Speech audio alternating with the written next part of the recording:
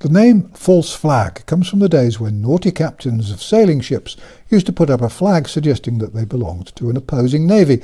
The innocent ship's captains of the other side, seeing their own flag fluttering aloft, would merely assume that they could safely approach to exchange cooking recipes and favourite holiday resorts with a fellow captain. Since social media wasn't available then, suddenly whoosh, a flurry of cannonballs would tear away their mizzenmast. I read the Horatio Hornblower stories when I was young, leaving them vulnerable to a quick and humiliating capture. Pirates used to favour the same trick. Down would come the Jolly Roger, and up would go the Spanish or British flag. History is full of false flag operations. The aim's always to mislead, to manipulate, and to exercise control through false information of some kind. Remember the Trojan horse? That was an early false flag. There were false flag operations in ancient Egypt, where Ramses was tricked. In Rome, the church faked the document which gave itself the right to create the kings of Europe. In the 12th century, the church was at it again, this time inventing a character called Prester John, who was used to trick the Europeans into entering a war they had no hope of winning. Prester John was subsequently used for an astonishing 5 centuries, without anyone smelling a rat. From the 13th century onwards, the church blamed innocent people for everything that went wrong. Gosh, what a surprise. Including the weather. And since there was a little ice age for several centuries, they had plenty of opportunity to hunt out people, call them witches, and kill them. If the crops failed, a local witch, usually an unfortunate local midwife or nurse, would be blamed. If it was unduly chilly one winter, then the witch would be burnt or drowned. Man-made climate change, you see.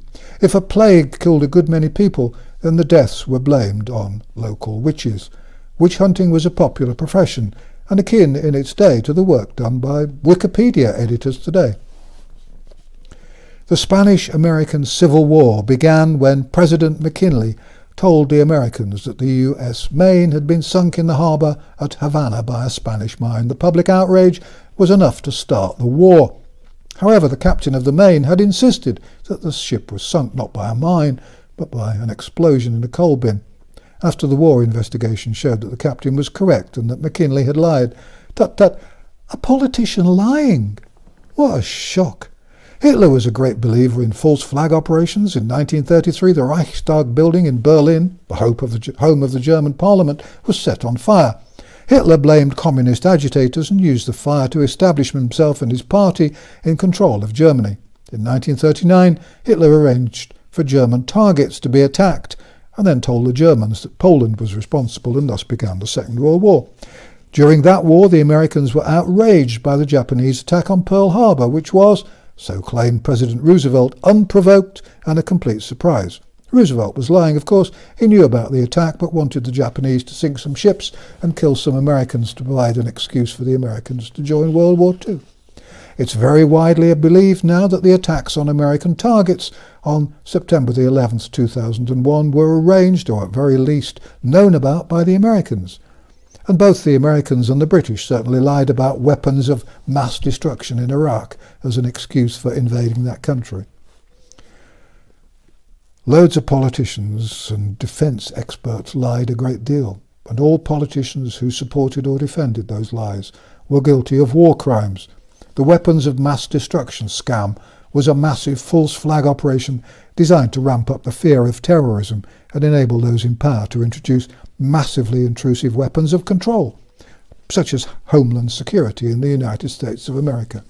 At the turn of the century, the big hoax was Y2K, when the world was told that computers would stop functioning properly at midnight. On December the 31st, 1999, the claim was that computers would leap back to January the 1st, 1900, and that as a result there'd be no electricity and aeroplanes would fall out of the sky. The hoax, or false flag operation, was created and maintained by software promoters who sold solutions and made $6 billion out of the nonsense. But none of these false flag operations come close to the 2 false flags which governments around the world are currently flying, which are being used to persuade the masses to accept a totalitarian world government, a series of oppressive control measures, brainwashing designed to weaken and break people, a toxic and entirely unnecessary program of enforced medication, and the Great Reset, all to take us into a world in which we will own nothing and have absolutely no control over our lives, our homes, our bodies, or our future. First, of course, there's the COVID-19 fraud, which I first labelled a coronavirus hoax in the middle of March 2020. The COVID fraud was carefully and deliberately designed to terrify and to control. Anyone who questions it is, of course, demonised as a conspiracy theorist. The COVID-19 hoax was based on an entirely false premise that we're currently exposed to a dangerous disease which threatens our existence, which can only be countered if we allow our governments to adopt extraordinarily strict measures of control over everything we do, everywhere we go, and everything we think. The laws for this control were either created in a day after the invention of the COVID hoax, or they were already there, 360 odd pages of laws. In order to promote the fraud, governments have taken complete control of the mass market media, outlawed debate and attacked and demonised anyone, particularly anyone who might know what they're talking about, who dares to question the official lies. Second, there's the global warming fraud, the underlying deceit which was conceived and planned half a century ago and which is designed to terrify us into accepting a new world order and a single unelected, undemocratic world government. Once again, the global warming fraud is built upon deceit and absurdly inaccurate pseudoscience. The aim is, quite deliberately and cold-bloodedly, to destroy the world economy by banning the use of essential fossil fuels, to cause the deaths of billions by starvation, cold, and the inevitable wars which will ensue as people fight to survive. Once again, all opposition, all questioning is outlawed. Once again, those who question the lies are attacked, vilified, ostracised, and marginalised. The global warming scam is like the COVID-19 scam built on sand. Both these false flag operations are built on false science, on threats, on deliberately manipulated fear, and on chaos and confusion. There will be variations on these themes. I expect to see more reports that those questioning the government's COVID programme have been arrested for violence against individuals or clinics. This will be done so that all opposition to any vaccination of any sort can be classified as terrorism. They've wanted to do that for several years. The people behind these false flag operations are evil almost beyond comprehension. The front men, the Schwabs, Gates, Blair and so on, are merely puppets dancing to tunes orchestrated and conducted by dark and sinister figures who have personal objectives so corrupt and so terrifying that our natural human instincts reject them as inconceivable.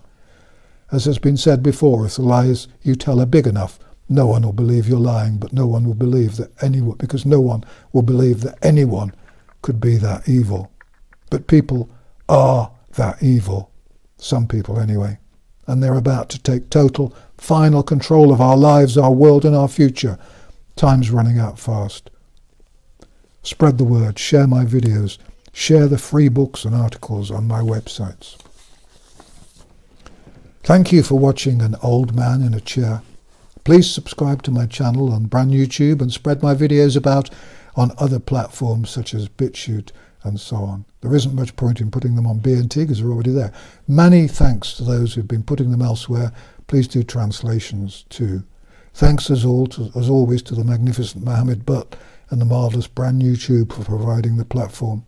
For the record, this channel's not been monetized. None of my videos ever has been.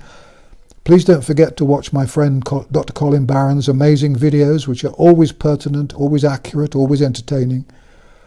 Please visit thedailyexpose.co.uk, iconic.com, Principia Scientifica and thelightpaper.co.uk. Please visit my own websites, vernoncoleman.org and vernoncoleman.com. Finally, though it may feel like it at times, please remember you are not alone. More and more people are waking up, and once they're awake, they don't go back to sleep.